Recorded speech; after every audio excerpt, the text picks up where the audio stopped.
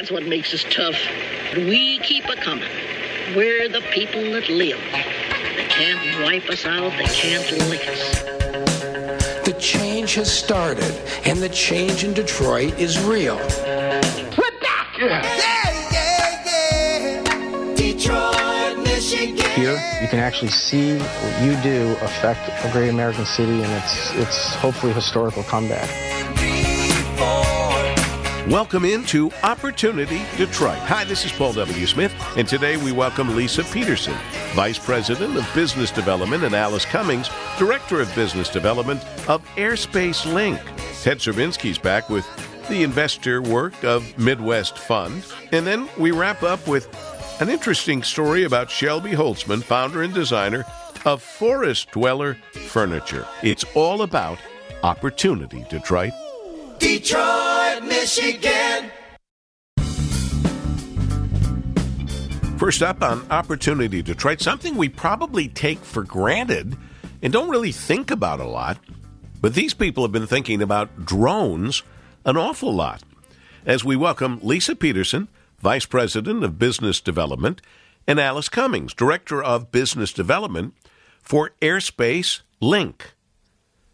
Lisa, you first. Tell me about yourself. Here today is also with me Alice Cummings from our team, and she handles our industry relationships. Excellent. Hi, my name is Alice Cummings, and I handle our private partnerships with Airspace Link, mostly our drone partners and our logistics operators and the other people that are in the space for transportation and logistics. And I'm excited to be here with you guys. We are excited to talk about women in drones and our backgrounds. Leading a male-dominated industry.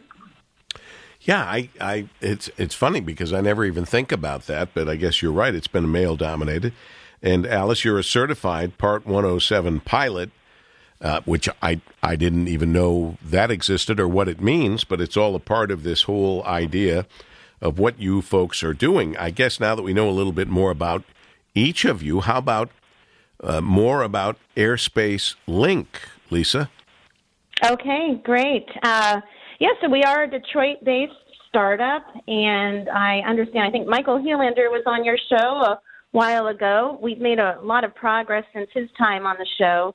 We've raised $10 million in a Series A from Altos Ventures and Thales, one of the world's leaders in air traffic control.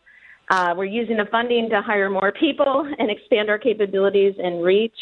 And just to recap what we do, we started out with our relationship with the FAA. We actually provide a digital mapping solution for recreational drone pilots and what you just heard, Part 107 commercial drone pilots. And just to break it down so it's very simple, just like drivers need to understand speed limits on roads and truck drivers may need special permits, our application provides pilots information like the altitude limits that they're allowed to fly at. And then when they're flying near an airport, they need to have an approval from the FAA. So they can use our system now to get that approval within seconds. And the real reason for that is so these drone operations can operate in harmony with manned aviation and not conflict with manned aviation. And it's really opening up a lot more commercial use cases. We're seeing this in all types of verticals, utility inspections, telecommunication tower inspections, construction and survey mapping, and then, of course, transportation, which we might want to dig in a little bit more to today. And then we're also working with local, state, and governments. We realized early on that they have a role to play in the safety of all of this. And again, just like drivers need local roads to get from point A to B, and they need to understand when they have to slow down near a school bus or a playground, when to stop at intersections. This is going to be the same with drones. They need to understand if they're flying over a playground or flying near a hospital with a helipad and a medevac helicopter. So we're combining federal, state, and local rules so drone pilots understand literally the rules of these virtual highways. You know, it's something that most of us don't think about. We just see the drones. We hear about the activity. They've been like a toy for television news crews doing special shots and all of that. But this has become so valuable and important that we actually have these pilots that are being licensed and certified.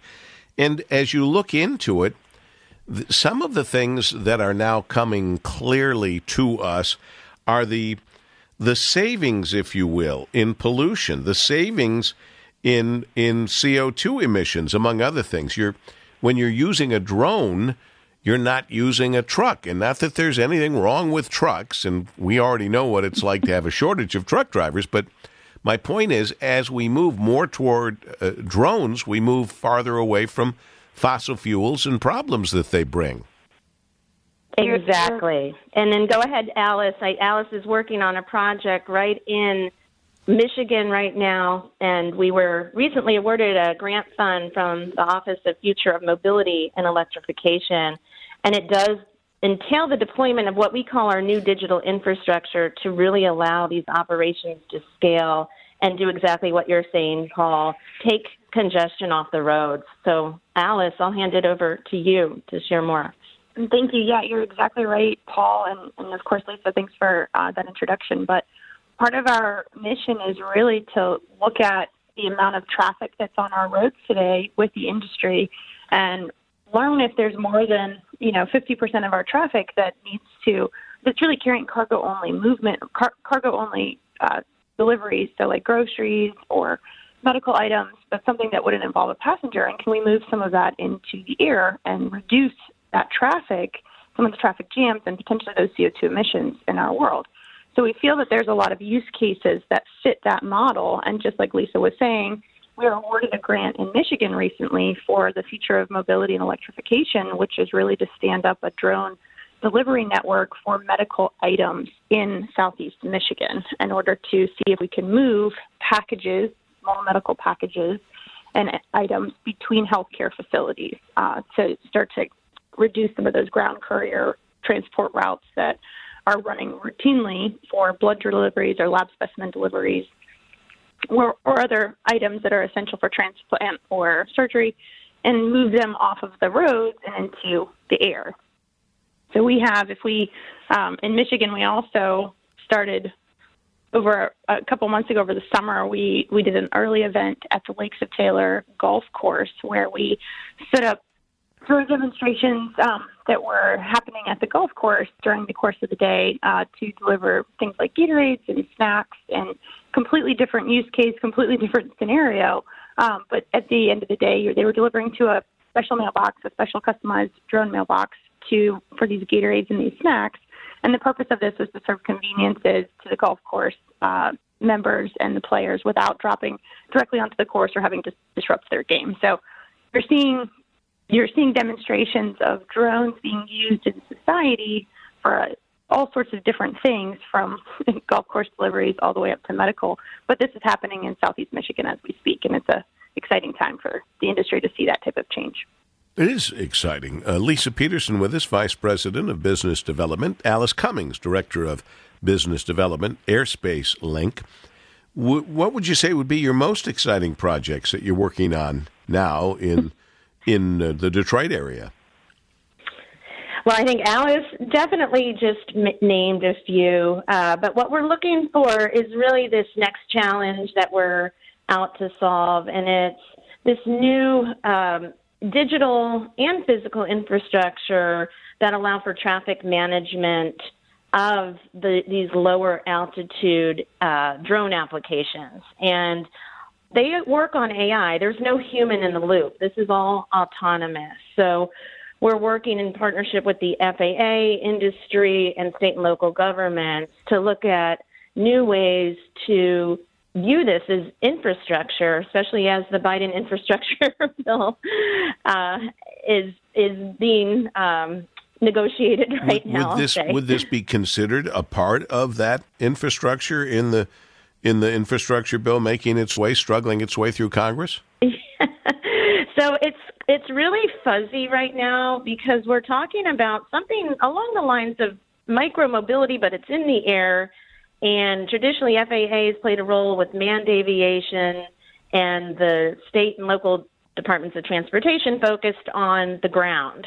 And so this is somewhere in between that. And so if we can start to think of these as actually helping the DOTs locally meet their metrics of congestion reduction and CO2 emission reduction and serving underserved neighborhoods, equity, we can look at how the DOTs would want to get involved in something like this because they're really offloading. They're helping their own metrics, their own performance metrics. And then the FAA is looking at this as a potentially rejuvenation of local and regional airports even when we think about things like advanced air mobility and the bigger aircraft that are coming that will be drones, and they will be autonomous one day, eventually moving people. You know, I would say, Lisa and Alice, for the average person, this is kind of snuck up on us. You clearly have been working on it for a long time, as a lot of people have been. But we're just getting over the novelty of drones.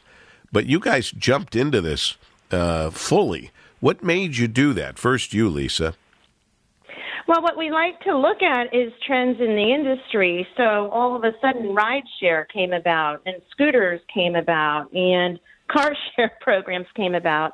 That changed the way everybody moved around. And also with the rise in e-commerce and Amazon, it's also changed the way we are getting our goods and services delivered. So we forecasted, we looked at the past trends, and we thought, well, this is going to happen again all over with drones. Very different arena, though. It is highly regulated by the FAA right now. So there's just a lot of new things. We can take lessons learned from the past, having looked at these types of transportation technology trends, and try to apply them to the future. But it is a little bit uncertain right now. We are writing the playbook as we go along, and we're getting better at it all the time. In the state of North Dakota, we're working on the rollout of what's called a Beyond Visual Line of Sight operational infrastructure, and the state has funded this program. And the goal is to achieve the goals that we said. They're more rural, they're not as congested, obviously, but they have not great road infrastructure. So getting medical supplies and pharmaceuticals to people in an easier way than using our roads. Well, I'll tell you, you've proven to us on Opportunity Detroit this day that it's more than it's on the edge of it, but beyond the wild, wild west of this industry, if you will, with Airspace Link, and doing a great job to the point, Alice, where you even became a certified Part 107 pilot. I still don't know what Part 107 pilot means, but I'm still going to congratulate you for achieving that. And I'm going to thank you both for being here to talk about it on Opportunity Detroit. Lisa Peterson, Vice President of Business Development, and Alice Cummings, Director of Business Development for Airspace Link. It's just the beginning, but you guys have been in it for a while, and we appreciate you sharing the information with us. Thank you very much, Paul, for the opportunity to be on your show. And we actually have 3 women pilots now, including myself. Beautiful. Excellent. As we continue on Opportunity Detroit.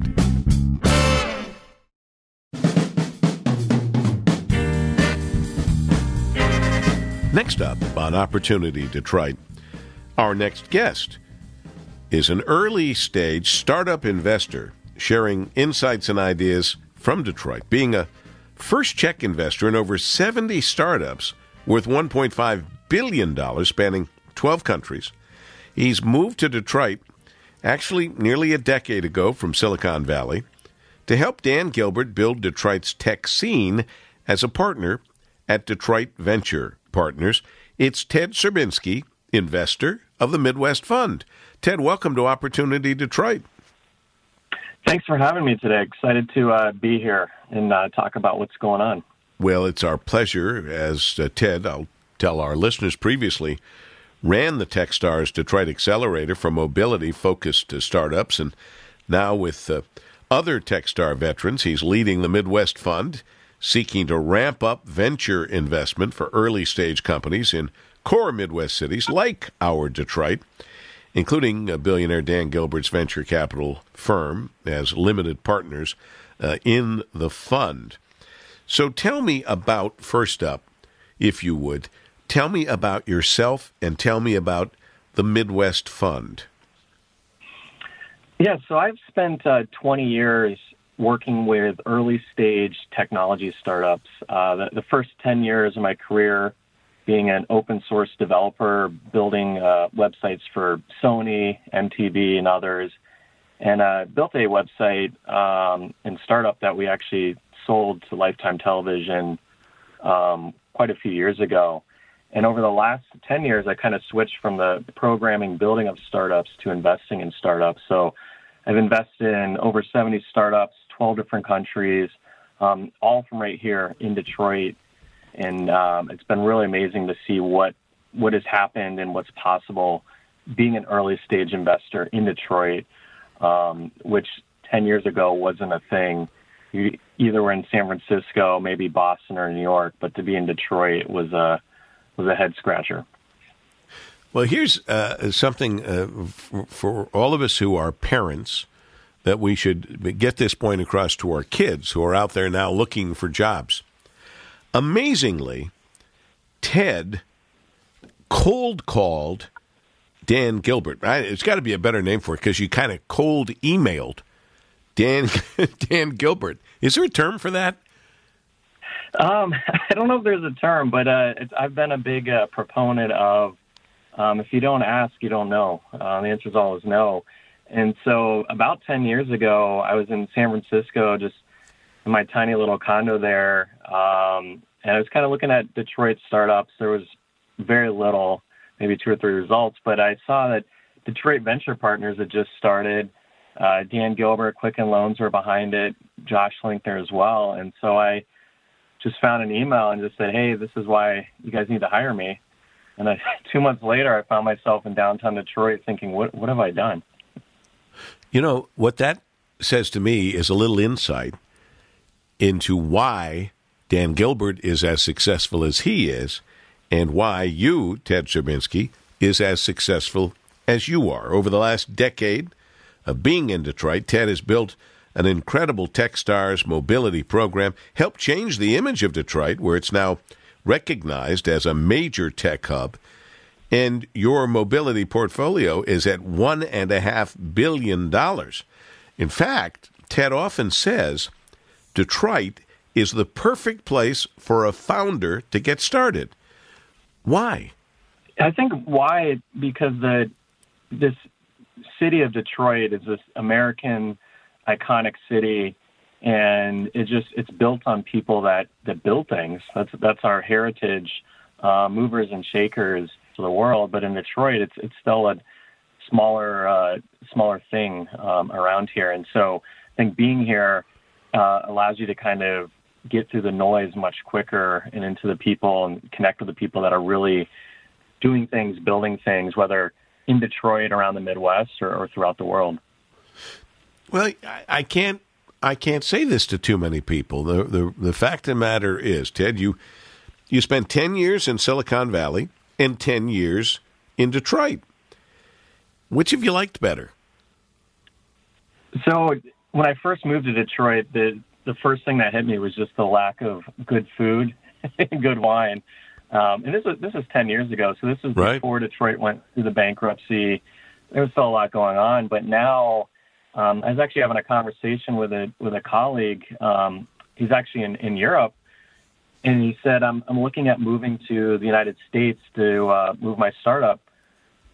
Do you think I should go to Detroit?" He's like, "I don't want to go to San Francisco." And I said, he's like, "Do you think you're going to stay here?" And I said, "Absolutely." I said, for me, kind of my North Star is if you look at Detroit's population, it kind of peaked 1952, 53, and then was on a decline until probably, 5, 6 years ago. And I said that's what I look at. That opportunity is actually pretty clear. You can see what it was and where it is today, and that gap, you can fill that gap. It can grow past that gap. And I just said there's so much more opportunity around this region. And when you look at other cities around the U.S., there's a lot of challenges. I mean, there's certainly challenges in Detroit, but I said there's much more opportunity here at scale. And I said that's what excites me. And I said, there's a lot of advantages to being a startup tech CEO in Detroit beyond just the opportunity of the region. And amid the pandemic, many investors flocked back to the coasts. You chose to stay here in Detroit. If I were a gambling man, I'd say, it appears you're doubling down on Detroit. Is that true?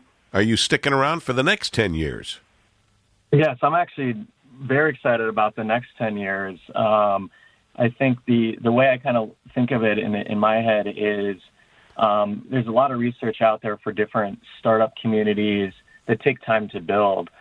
Brad Feld, who's in Boulder, Colorado, said it takes about 20 years to really build a flourishing startup community. One of his partners, Jason Mendelson, is actually from Detroit. And what they did with Denver, Boulder, it took about 20 years. And so in my head, the last 10 years across the Detroit startup scene, it was really slow. But over the last year, there's been an acceleration of capital raised, startups acquired. And so the next 10 years, I just see continued exponential growth there across Detroit and also across the greater Midwest as more and more individuals relocate back to home or looking to have families and get out of those crowded cities.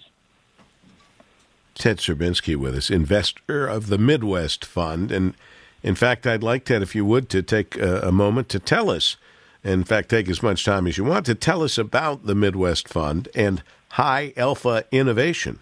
How are they different from other venture programs that you've previously managed? Yeah, so with Techstars, actually, let me step back.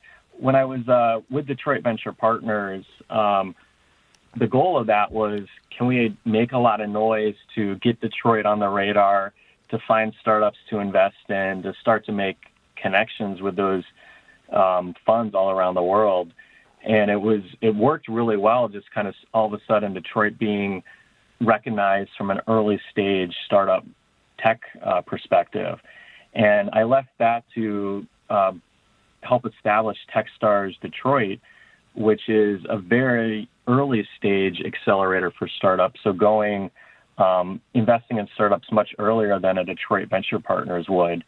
And over 6 years, invested in over 70 startups, 12 different countries. And one of the comments I would get frequently was, well, how many startups are you investing in Detroit or in Michigan? And I'd often remark, to me, that wasn't the metric. The metric to me was how many new people are being exposed to the region. The people here know what's going on, looking for investment, but what about all these new individuals? And just thinking of how things grow exponentially, kind of the telephone, you talk to one person, they talk to another person, and then all of a sudden it's many, many more individuals.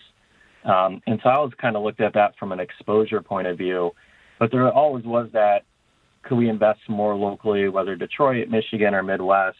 And earlier this year, I launched the Midwest Fund with a handful of colleagues where we're actually spread out, Chicago, Pittsburgh, Detroit, Cincinnati, being that first $50,000 of investment in early stage startups. And so in this case, being very explicit, we're only investing in what I kind of like to think of the lower east side of the Midwest.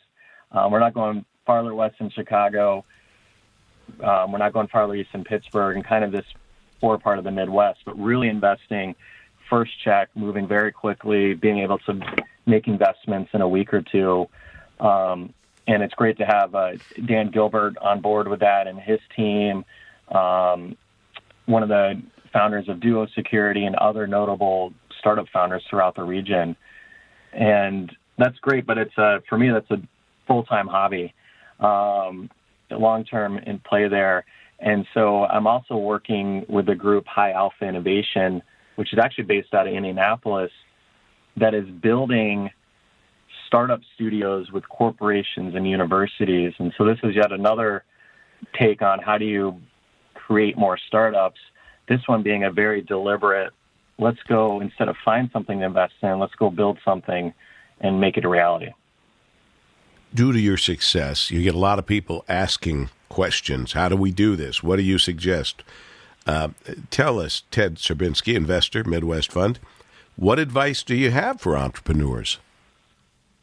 Yeah, I think the biggest thing with entrepreneurs, biggest piece of advice is just get going. I know it's easier said than done, but I think I see a lot of folks kind of struggle with, if we could do this, in theory, if we get this money and this happens and this, it's a really big business.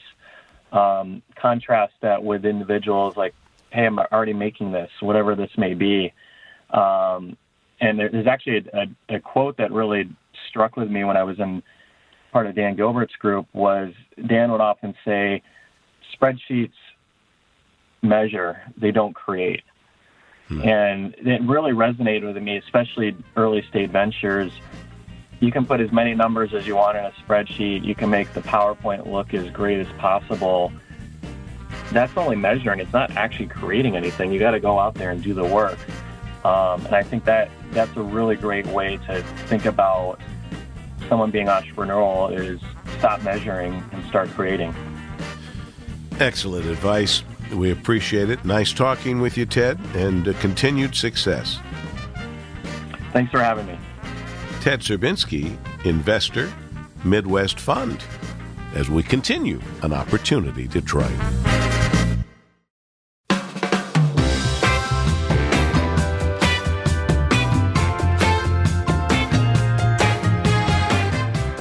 Finally, on Opportunity Detroit, we welcome Shelby Holtzman, the founder and designer of Forest Dweller Furniture. 33 years old, earned a degree in physical anthropology from the University of Michigan Dearborn, a self-taught woodworker. Shelby also enjoys hiking, traveling, and camping. This sounds like it's a dating app that I'm talking about, but it's the introduction I have for you. Shelby, welcome to Opportunity Detroit. Well, Paul, thanks for having me. I was going to say it's quite the little bio there. Yes, it's a nice. You've got a good publicist. Your story began for Forest Dweller Furniture in 2014. Let's start right there. Tell us about it. It did. So we actually started in 2014 as Long White Beard Furniture. So we had a little bit of a rebranding this year. But we started making solid wood furniture, custom designs, and selling them across the country, and but really trying to focus here locally as well. And just that name makes me want to ask: how did it start off as Long White Beard Furniture? That's a good question, isn't it? So when we started, we liked it. We felt it was kind of a throwback to, kind of these old-timey techniques and things like that we were doing. But I will be honest and say it was a little misleading over the years, mostly because we've always been a female-led wood shop and fabrication studio. So, I am not the face you expect to see when we have the name Long White Beard. And I had plenty of customers over the years walk in definitely expecting to see an old man, very grizzled and, with years of wisdom. But sure enough, it was me. So, during the, I think lots of businesses, lots of people had changes during the pandemic, and we kind of started to rethink what we had been doing and really wanting to bring some things to the forefront that maybe we had lost over the years. And with that, we kind of decided to rebrand. So we are now Forest Dweller Furniture. It's got a little bit more of a story. It's a little bit more close to home for us. So, as a forest dweller, close to home, or as the idea that you're committed to handcrafting artifacts for your home that will withstand the test of time and last generations, which is what a certain subset or group of people are looking for, and I think until we found you, kind of hard to find. Yeah, for sure. In both ways. The name itself, when we were looking to rebrand, I think I had a lot of friends who wanted me to be, Holtzman Wood Shop and things like this, and it was definitely never my style. But my last name actually means woodsman, and so as we were kind of looking into that, one of the synonyms we kept finding was Forest Dweller, and it just felt like it fit. Again, I'm, an avid outdoors person, and working with wood is different than that, but at the same time, very in touch, working with these kind of organic materials, and just we really like to make solidly built, solid wood furniture that, does last the test of time and, and can be passed on in, some modern designs, but also in some classics. You'd have to say this was predetermined with your birth, with the family name of Holtzman, as you point out, derived from the old Germanic word Holz, meaning forest. So that was, this might have been fate, for goodness sakes, predetermined for you, Shelby. And did you always know this is what you wanted to do and work with? I didn't. I went to school for anthropology. I was looking at teaching for a while, and I had started kind of in my own time kind of developing into these more, I guess, creative hobbies. I've always liked working with my hands. And I had been making things for family and friends for a few years when I graduated school, and really just decided to kind of give it a go and see if this is something we could do. So 7 years now, I think we've been pretty successful, and we've definitely expanded our reach and expanded the things that we are able to provide. And we're very, proud of our quality and our craftsmanship at this point. I am told Shelby Holtzman with us, founder and designer, Forest Dweller Furniture, that you create heirloom quality furniture that is uniquely handcrafted. Can you tell us what kind of furniture? What do you make? So we make all sorts of stuff. We make a lot of dining room tables at this point. We make a lot of bedroom sets. We have a small metal shop, so we do a lot of solid wood furniture. We also fabricate our own brackets and bases and things like that when we have we integrate metal into it. We work on a lot of live edge furniture at this point, which is kind of a unique twist and definitely brings out the different beauties that you can find within trees and within wood. We have a standard line. We do a lot of shelving and things like that, but we also take on a lot of custom projects to, make something fit just right in your space or find something have been looking for and unable to find. I picture substantial furniture made from beautiful wood with the natural beauty shining through. That's what I picture. Well, we make a lot of things. I was going to say a lot of times the live edge stuff and solid wood stuff can get a little bit cottagey or a little rustic and things like that. We do tend to have a very modern aesthetic and kind of good lines and clean lines. But yeah, it's a lot of, you get 1.5 inch thick top of solid wood. It can withstand the time. It can afford to be beat up a little bit and still have a lot of character and, again, be something you can be proud to pass on or just keep for a long time. Well, but what comes through is your great admiration of the forest and of our earth. I think that goes, well, it doesn't go without saying because I just said it, but you know what I'm saying. I sure do. A lot of things, a lot of our consumerism at this point is very fast and very, what's in season and what's in style. And I think we've started to realize that that's not very sustainable. That, there's a point in having things that are built to last and not just built for the season. It might be nice to have, new things twice a year, but we do know that ends up in landfills and IKEA furniture and things like that. You can't move from place to place. These things really do degrade very quickly over time. So it's been nice to us that if we're going to, go through the process of harvesting this wood and, turning it into something that it is going to be substantial in and of itself. And again, something worthy to be passed on. We're speaking with Shelby Holtzman, founder and designer of Forest Dweller Furniture. We do source all that wood locally from, mills in the city of Detroit that have been here for almost 100 years. Some of our stuff are live edge designs, for example. We work with a couple of local companies that do, they take down urban trees. So a lot of times you can actually trace that tree back to the neighborhood or back to the city that it was from when people are really looking to have that connection. Not very often, but we have actually over the years made a couple of pieces, a bedroom set, I believe, and then a dining room table that was from wood that the families had actually had for a long time, stored on their property, or from a tree that had gone down that they were really looking forward to utilizing. So that definitely has a special little aspect to it. Where are you actually located now? We are in Troy. We're at pretty much corner of John R. and Maple. We had been in Ferndale for about 4 years, and we just moved in April. So that has allowed us, we have kind of more of an upfront showroom now, so people are able to, come by appointment and see, our offerings and talk about details and things like that. And we have a bigger workspace, so we're able to take on more projects, again, be able to host people, and we're looking forward to offering workshops and things like that in the new year. So, along with the obvious support by people buying furniture from you, are there other ways our listeners can support your business? Absolutely. We have we do have a brand new website. You can find us at forrestdwellerfurniture.com, and obviously we're on all of the social medias. So feel free to check us out, and if it's to your liking, give us a like, give us a follow, give us a share. Especially going into the holidays, I always encourage people to check with their local businesses and see who they can support right here at home. And we do have the normal wood shop rapport of cutting boards and things like that. So hopefully we have some things that we can offer for the holidays. Well, it sounds wonderful. It also sounds like there's a tremendous opportunity to have some custom furniture made. If you have something in mind, they can present their ideas to you, and you, as the artisan, can turn it into reality. Absolutely. We do things, straight, full custom all the time.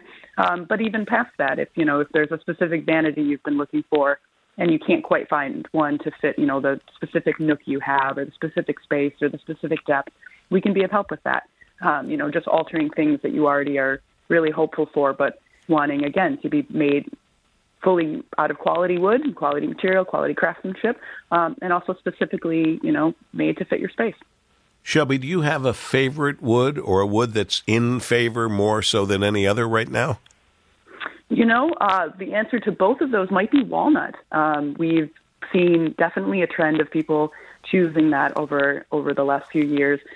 We joke sometimes that it's our own fault because when you walk into our showroom, most of what we've made is in walnut.